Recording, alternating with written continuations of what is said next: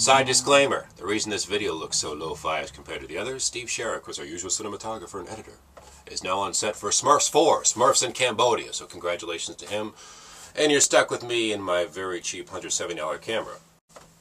The beauty of that, if the camera gets damaged, it doesn't really matter, as I headbutt the lens.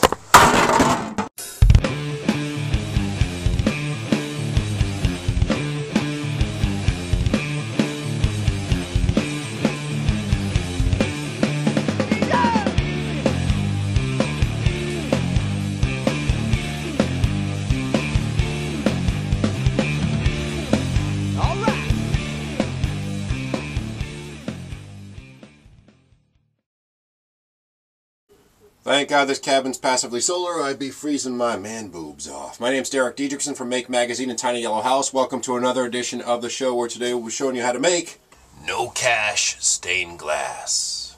Also, the basic premise, before we get too deep into this, we're building windows out of, stained glass mock windows out of what is not stained glass, very much so. This is a plate I found at a dollar store, plastic. It's about $1, store. Actually $1.49. How misleading of them. Here's another one I got for $1.49. The one we're using today in particular is one I already built for the sake of saving me time. That cost actually literally $1. That said, let's drop some music while I shut my yapper and show you Rocky montage-wise how this was done, alright?